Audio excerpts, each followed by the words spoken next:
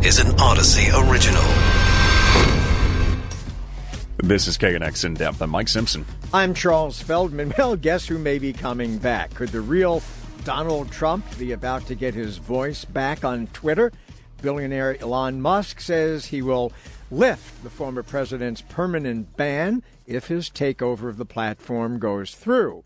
And what's the likely impact of that on politics and social media if Trump is back tweeting again?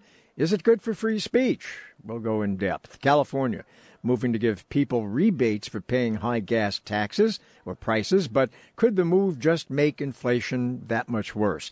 And hypersonic missiles are fired by the Russians on Odessa. We get the latest on the war in Ukraine. We'll also speak with a resident of Kyiv who's now moved to the West for the latest on the refugee crisis. The State Retailers Association announcing new moves to fight organized criminal gangs robbing from stores. And a top infectious disease expert talks with us about COVID in his family while he stays healthy. But we start with Elon Musk talking at a Financial Times conference earlier today. Banning Trump from Twitter didn't end Trump's voice. It will amplify it among the right. And this is why it is morally wrong and flat out stupid. Joining us now, Darrell West, Director of Government Studies at the Brookings Institution, Senior Fellow at the Center for Technology Innovation. Darrell, thanks for being with us. So some people are probably cheering the news that Mr. Trump may return to Twitter. Some people are probably hiding under their beds. Which faction is right in this one? I think there are great dangers of Trump coming back onto Twitter because when he was president, Twitter was such a great megaphone for him. Not only did it allow him to communicate with millions of people across the country, but the news media followed his tweets so avidly. And so Trump was able to use Twitter to drive a lot of news coverage. And so that if he comes back onto the platform, the same thing is going to happen. The media will be all over it. They will amplify his voice. I just think Elon Musk is wrong on this case. Isn't the media still amplifying his voice, though? Because every time he puts out a statement on his own website, people just screen grab it and put it up, and then it gets retweeted anyways. So he's still kind of there. If you don't want to see Trump stuff, it's hard to miss sometimes. Well, certainly he will continue to be a president. Probably is a likely 2024 presidential candidate, so we will see a lot more of him then. But I do feel things have been calmer over the last year, at least in terms of social media platforms, compared to when Trump was on Twitter. It's just there was so much polarization and extremism. We have to remember why he got kicked off of Twitter. It was for inciting violence. That was actually against the Twitter terms of service. That's the reason he got a lifetime ban. That fact has not changed. And so Musk says that anything that is legal should be allowed to be on a social media platform. But there are lots of things that are obnoxious, outrageous, or that make people feel badly. And so we do need to pay attention to the quality of our civic discourse in this country. I was reading this morning that some of Trump's supporters have urged him or are urging him to not go to Twitter, but to stick with his own. He has his, of course, new social media company, and they are saying that he should stick with that. But I get the sense that you don't think he's going to confine himself to that. I don't think he's going to confine himself to that just because the audience is minuscule compared to Twitter. I mean, Twitter is the megaphone that he loved. He used it quite effectively. If he can get that platform back, I would be absolutely shocked if Trump turned that down, because it's just a great way for him to inject his views multiple times every day, which is what he did when he was president. People hung on his every word. And it really drove a lot of the public conversation, not just the media coverage, in my view, to the detriment of American democracy. You think if he rejoins, he could end up getting banned again if he, violates whatever rules? And Elon may change some of the rules, but there will still be some things that you cannot say. So is Elon Musk's problem with the permanent ban, you think, rather than just the ability to take people on and off? No, I think it's more than that. I mean, Musk has a very particular view of freedom of speech on social media platforms. He's basically said anything that is legal should be allowed on these platforms. But that goes against the grain of a lot of recent conversations, a lot of recent decisions. All the social media platforms now are engaging in what they call content moderation, meaning if someone advocates violence, they take those posts down. If someone engages in hate speech, they take that information down. So there are a lot of things that are perfectly legal that we should not want to tolerate in our public discourse. But Twitter, of course, has had a spotty record when it comes to making a profit, but it does rely on advertisers. And might those advertisers want to shy away if Trump returns? That could be a problem, and that will certainly be an interesting new angle to watch in all this. But Musk already has promised his investors that he's going to dramatically improve Twitter's revenue streams and the usage levels. And I think the Trump decision, should Musk's bid go through, is part of that. Like Musk knows that in order to increase the usage levels and draw more revenue, that he needs Trump. Trump will stimulate a lot of conversation. He will draw a lot of attention to the platform. So I do think it's part of Musk's business model to bring Trump back, because he knows, even though there may be some advertisers who object, it will dramatically increase the usage levels of that platform. Darrell West, Director of Governance Studies, Brookings Institution Senior Fellow, Center for Technology Innovation. Still to come, we go live to Ukraine, latest on displaced families moving west. We'll also talk with a top California infectious disease expert dealing with a COVID outbreak in his own family. Right now, though, inflation is a top concern for people now, including President Biden, who says it is his top priority. Well, here in California, the governor and state lawmakers are working on rebates to compensate people for sky-high pump prices. But could that tax relief make the problem worse? With us is Jared Balzac of the Center for State Tax Policy at the Tax Foundation. Jared, thanks for being with us. So how would it make it worse if it would? Well, thanks for having me. The challenge that states have right now, and that all lawmakers at all levels have, is that prices are higher, so people are feeling these constraints, but the problem is, in many ways, there's too much money in the economy. People have a lot of disposable income right now, and they don't have enough to spend it on. Supply chain crisis, productivity changes, but just this infusion of a lot of cash without the productivity changes that are normally associated with a growing economy. So if you infuse even more cash, if you put more money in people's pockets without changing the overall incentive structure for economic growth, you have more money chasing after the same amount of goods. That's inflationary pretty much by definition. So if you give everybody $400, or under the governor's plan, I think if you've got two cars, then $800. That's just a lot of extra money. That's another stimulus check going into the bank accounts. It essentially is, and a kind of curiously targeted one that benefits owners of cars, even though obviously everyone is feeling the pinch when they are purchasing a wide range of goods. And states are in this weird position because their neighbors are thinking about doing things like this. And if you don't do it and your neighbor does, some of that inflation, that inflationary effect spills over to you and your residents aren't getting the benefit. But every state doing this, which is the route we seem to be going down, some sort of relief like this, it's making the problem worse. So what's the solution? Well, if states have the capacity to make structural reforms to their tax code, this is a good time for that. States have extremely large reserves right now, significant surpluses. They also have pretty solid revenue projections. Now, hold that a little in tension with the fact that right now there are some warning signs blinking in the economy, certainly in the stock market, but state revenue forecasts are really good for coming years. If states want to offer a lesser amount of relief for a longer period of time, we can actually try to induce the investment and the productivity gains that help make this work. If you just put money in people's pockets, then you're not changing the economic outlook. If you're making it better for investment, better for economic growth, then yes, people have more money, but it's also able to purchase something. You start to solve that inflationary challenge. What about changing the gas taxes or putting moratoriums on them? Some states are doing this. Up in Sacramento, they say, the Democrats at least, are saying no because we need that money for the roads and for that kind of funding. Republicans have been trying to do something like that. It's not a very well-targeted way to provide relief. One, again, it's only affecting some people. Gas prices skyrocketed, both due to inflation and the crisis in Ukraine. But you can separate those out, and inflation's hitting all kinds of goods, not just gasoline. So it's targeted only at this one narrow area. It also does sever this important link. The gas tax is about as close as you get in taxation to a user-pays system. You really are paying, at least in rough proportion, to the wear and tear you put on roads and paying for the maintenance of those roads. If you're going to provide relief, I know that that's the big marquee number we see everywhere and that politicians like the idea of reducing that gas price, but that's not the best way to provide relief because, again, it's a user fee.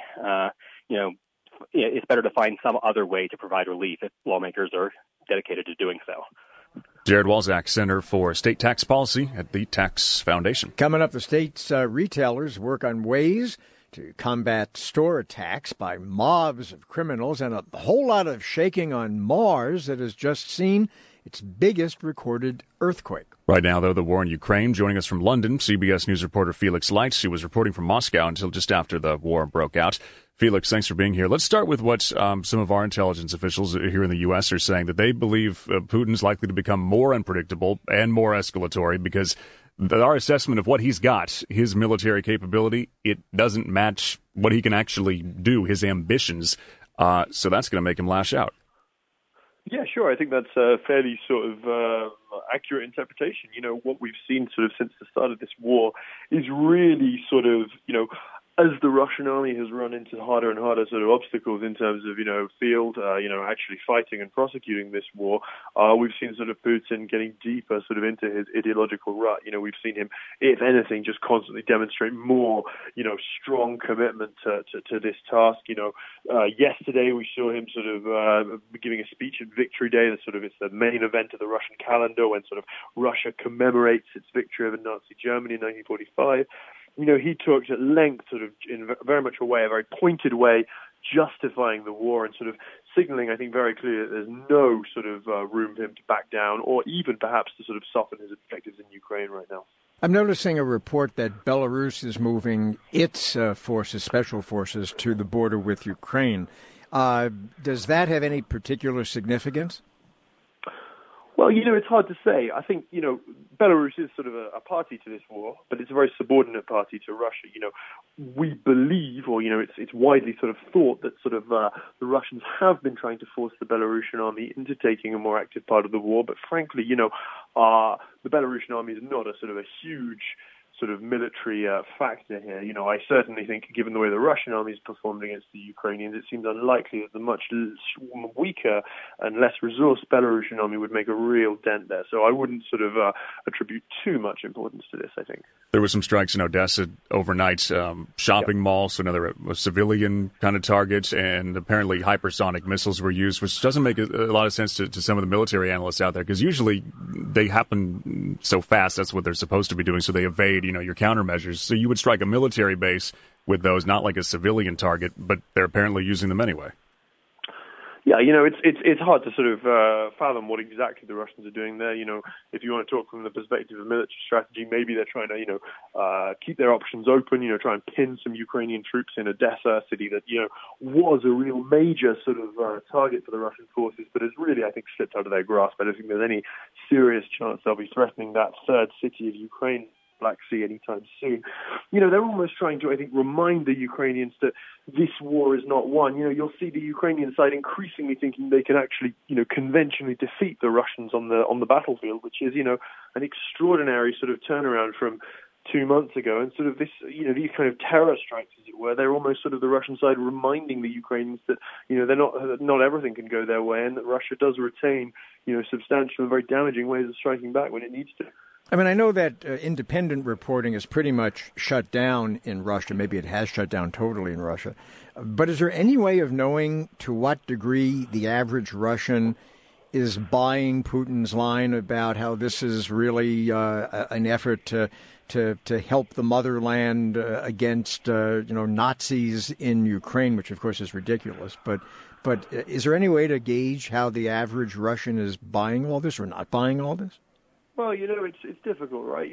Opinion polling is unreliable in a regime as authoritarian as Russia's, but I think, anecdotal impressions would say, the one may not enjoy sort of an absolute overwhelming majority of support, but it is fairly widely supported. You've got to remember this is, a war situation in Russia, and I think in any country, the impulse to sort of stand behind one's country in a crisis, in a time of war, is pretty strong.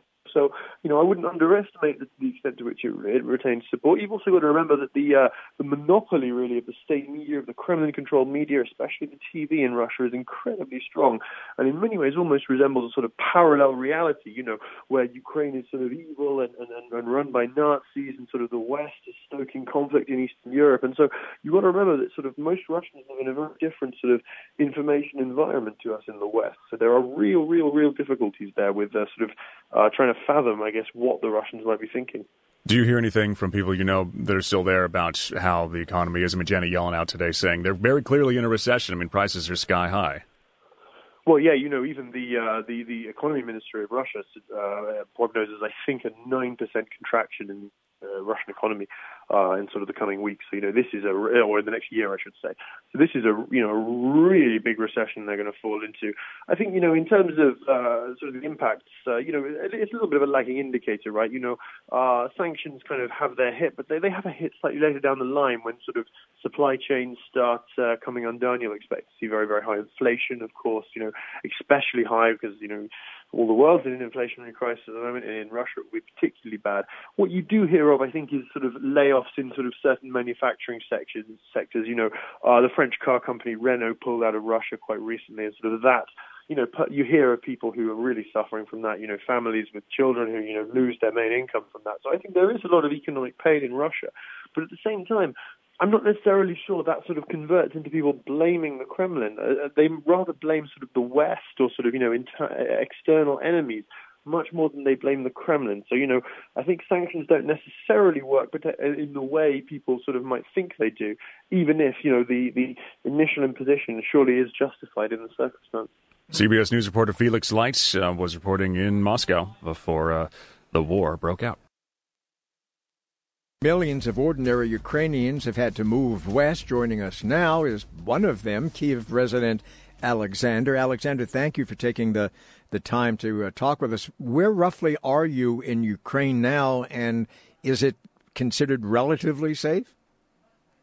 Hello. Yes, since the very first day of the war, I've moved to the west of the Ukraine, and the frequency of the missile attacks is significantly lower than in the east part of Ukraine, so you can call it safer, but they can reach any part of Ukraine with their missiles right now.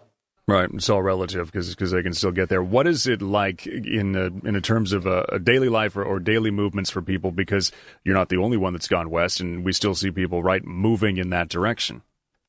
Yeah, it's like 7 million of people have moved from their houses. It's like 1/5.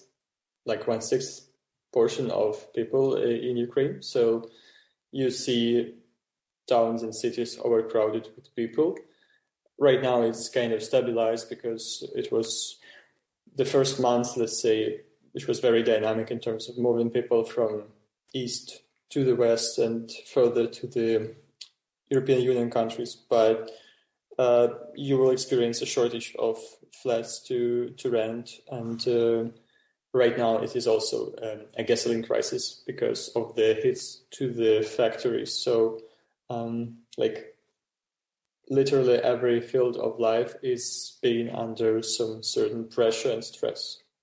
We mentioned at the very top, you are originally, I guess, from Kyiv, or at least you lived in Kyiv before you made a move to the western portion of the country. What did you actually do for a living in Kyiv? What are you doing now? How has this disrupted your own life? Yeah, that's a very good question. I have my own agency, which is specified in urban planning. And on the 24th of February, actually, all my projects have stopped. And so we have frozen our business for, I don't know how long. And we moved all westwards. And after a while, we restarted our activity in a non-profit format, actually raising funds from our partners from abroad, bringing different experts together, working on the post-war recovery during the war. What does some of that look like? Where does that money go, and what do you do with it? It's analysis. We raise it from such organizations such as UN structures like UNDP, and we also raise it from R&D funds from various universities in the UK and Switzerland. And basically, we look on short-term, medium-term, and long-term perspective of the recovery, because like first type of recovery is the infrastructure of returning people back, but afterwards, it's about building something really better than that used to be before the war. What's your sense of how things are going?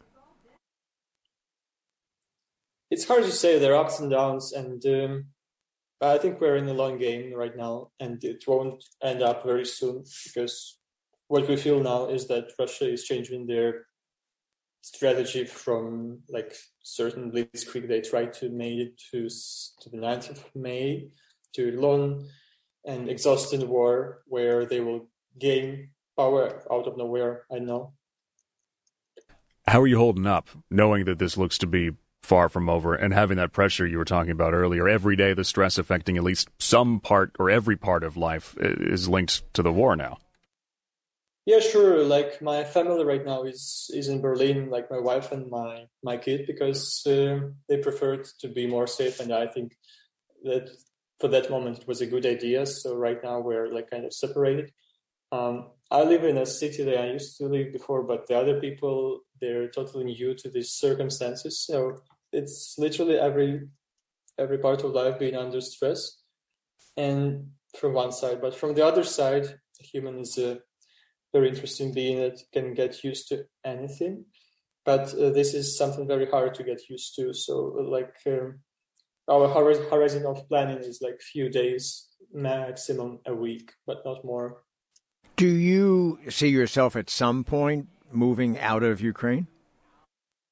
Not possible because of the martial law. No, I know, but I mean, at some point, if they were to lift that or modify it, would you prefer to stay and bring your family back, or would you prefer to then join them? Yeah, I'd rather stay. I see my future here.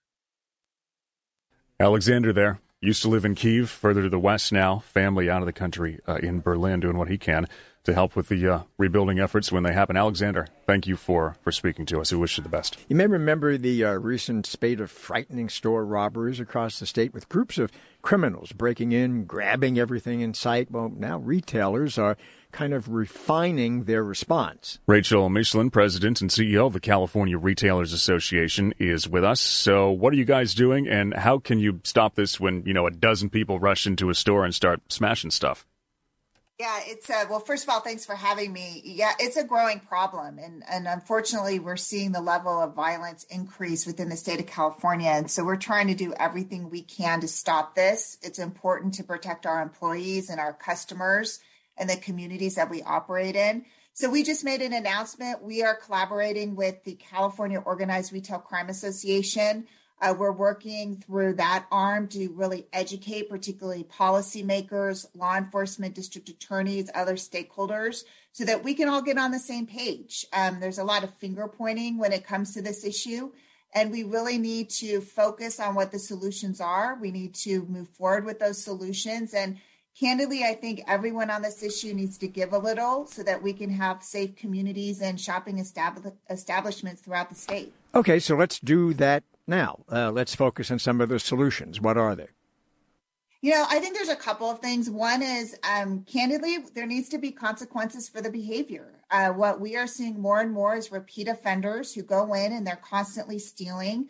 They're going in, they're using violence and smash and grabs, and then they turn around, they're cited, then they're not prosecuted. And what we're seeing is we need to have consequences. People need to know it's illegal to steal. It's illegal to go in and terrorize employees and customers through violence and smash and grabs.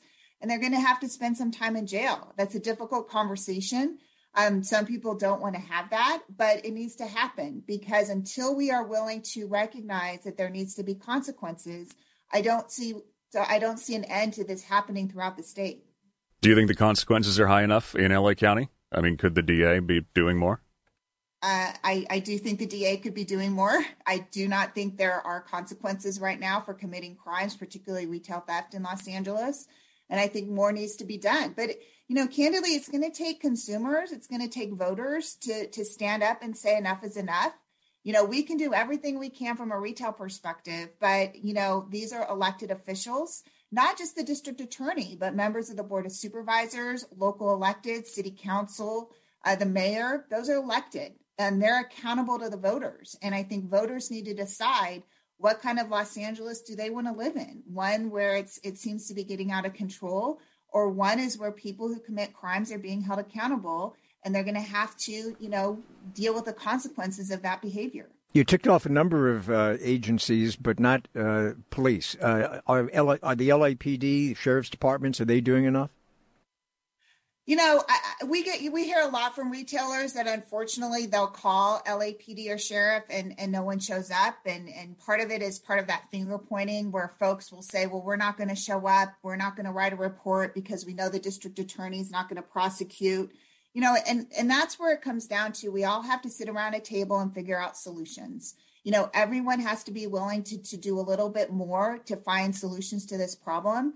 We have to have those conversations. We're ready and willing to do that with whoever wants to sit down and have that conversation, because we want to see an end to this rampant retail theft throughout the state.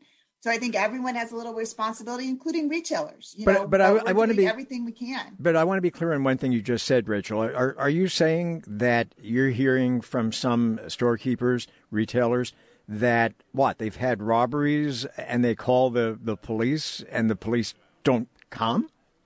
In some cases, yes, we are hearing that from our member companies because they're overworked. There's a lot of things going on. And candidly, when there are not going to be consequences, when someone is cited and released and not going to be prosecuted for their crimes, that takes its toll.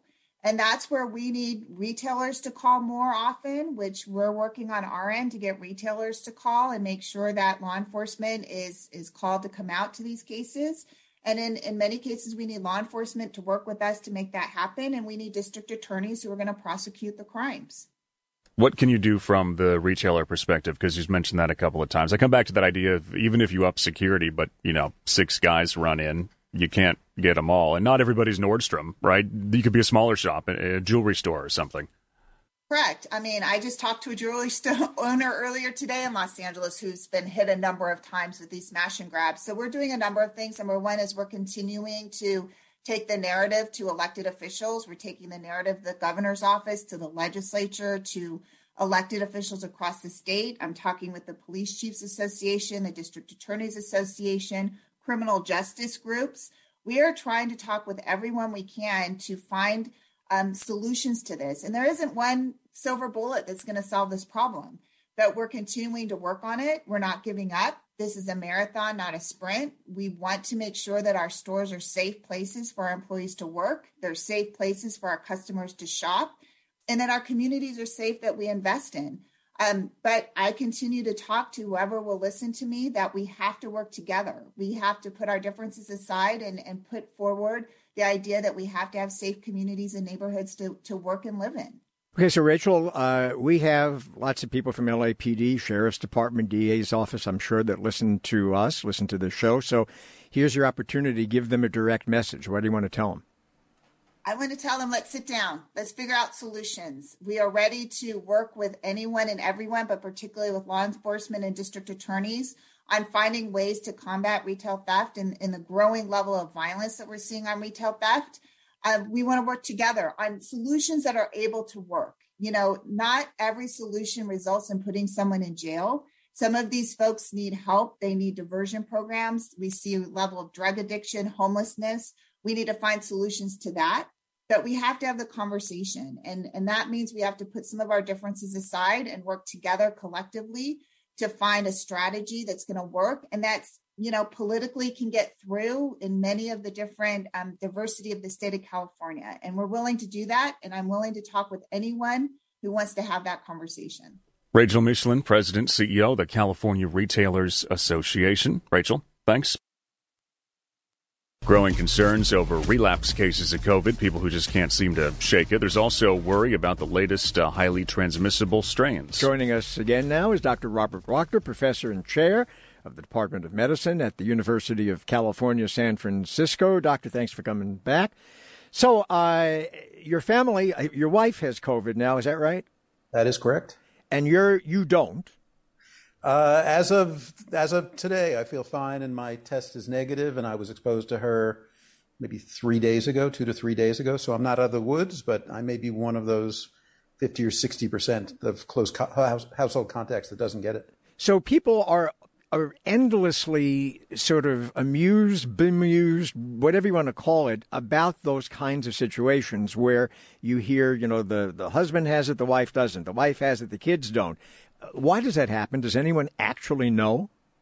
Well, there was an amazing study done in the UK. I don't think we could get away with this here, where they actually took droplets of COVID drops and put it in people's noses, volunteers. A challenge study, is that it? Right? A challenge study. I would not volunteer for that one, but half of the people got it and half of the people did not.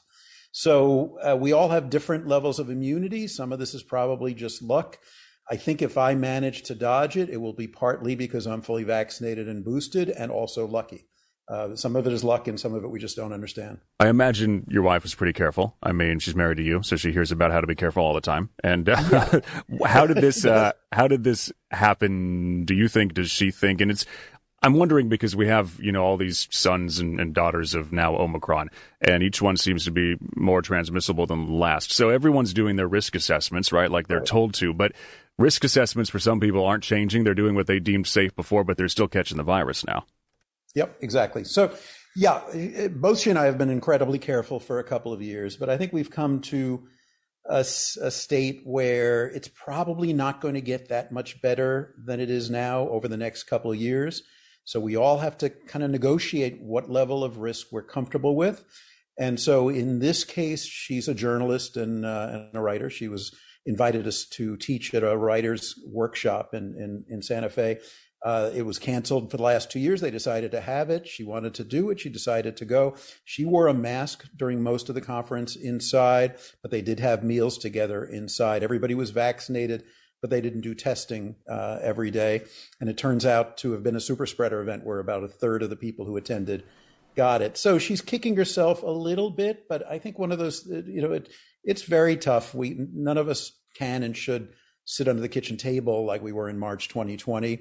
We're all going to be out there taking some risks. And this one, unfortunately, led to COVID. It's very different now than if she'd gotten it a year ago. She's fully vaccinated. She's boosted. She started taking Paxlovid. She's already feeling better. The chances she's going to get super sick and die are essentially zero, which would not have been true a year and a half ago. So I think we're all trying to come to terms with this and make what feel like reasonable decisions for us. Okay, but then there's this, like your wife, and we've talked about this in the show. So I was double boosted, still got COVID last month, took the Paxlovid, fine. But then you hear these cases of people taking the Paxlovid, and a week later, 10 days later, they start getting symptoms again. They start testing positive again. And that makes people think, well, is there something wrong with this drug? Yeah. Well, we don't understand that phenomenon very much yet. So it's called rebound.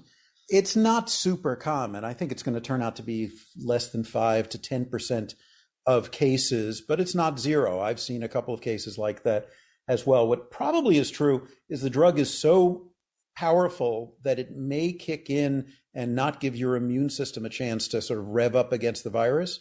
And so we've got to study this and figure out, should the course of Paxlovid be longer? Should you wait a day or two before you start it? I think all of this is a great unknown. For now, knowing a lot about COVID, there was no doubt in my mind that the benefits of Paxlovid, which decrease the chances of hospitalization and death by 90%, that the benefits far outweigh the risk. But what it does say is if you take Paxlovid and you now are testing negative and you feel fine, if you start feeling crummy again a few days later, go ahead and test yourself again and be careful. If you now are testing positive again, you actually are infectious once more. But if the drug doesn't, as you said before, rev up your immune system, then does that mean you don't benefit to whatever degree you would benefit by having an antibody response to the virus? Probably not. It's the drug is attacking the virus directly, sort of independent of your immune system. That's why it works so well, even in people who are immunocompromised. Your immune system is still doing its thing. I mean, there's every indication we have is your immune system still does attack the virus. the fact that you are vaccinated is extra benefit. And so, but this is sort of a phenomenon that I'd say we don't fully understand. It's not completely kiboshing your immune response to the virus. There's no question about that. But it may be that we've got to sort of modify or rejigger it to some extent if this turns out to be a common phenomenon. The key thing, first of all, is to study it and understand it better. And second of all, still take the drug, because the drug is much, much better than nothing. We're coming up on Memorial Day, inching into summer. How concerned are you or aren't you about travel? You guys did travel together. I think, you drove back rather than put an N95 on your wife and try and fly? Exactly. We were visiting friends in Palm Springs, and when she tested positive, and it was like, do we get on the plane wearing N95s and being super careful? But now we knew that everybody sitting around her was not going to have a mask on. So that felt wrong and dangerous. And so we rented a car and drove 9 hours back to San Francisco. It's a big state. So that's what we chose to do. I think that travel is okay. I think the key is when you're in crowded indoor spaces, you should wear a mask. If you can eat outside rather than indoors, particularly in large crowds, you should. And everybody's got to sort of, and you should be fully vaccinated and boosted. That's the key thing. If I don't get it, and so far I haven't, it's all because I've had 4 shots. And so, be as safe as you can be. But to say I'm not going to travel Memorial Day, again, I worry that, what's going to be better next year. And I think if you're going to say I'm not going to travel, I'm not going to spend time with loved ones, you may be implying that you're not going to do that for the next several years, which just seems like too much of, this virus is going to be around too long and life is too short to do that. Dr. Robert Wachser, professor and chair, Department of Medicine, University of California, San Francisco. So I think we have a pretty good understanding on this planet of what causes major earthquakes, right? Do we know what causes a Marsquake? Well, what causes quakes in general is forces in the crust that break the rocks. And on Earth, it happens mostly through plate tectonics, the plates moving past each other. But there's a lot of quakes on the Earth that happen in the middle of plates, like out in Colorado and Texas, in the middle of even the middle of China. We get quakes on faults, and those just happen because the crust gets either bent, it gets pushed up or pulled apart a little bit. And so there's a lot of stuff that causes quakes. And we think that's what happens on Mars. We don't think that there's plate tectonics. We don't see any evidence of plates moving around, but we see places that have been pushed up by volcanism and mantle convection and things like that. We believe that's what causes most of the quakes. Although it looks like some of the quakes that we're seeing are actually caused by the impacts of meteorites that are hitting the planet too. Huh.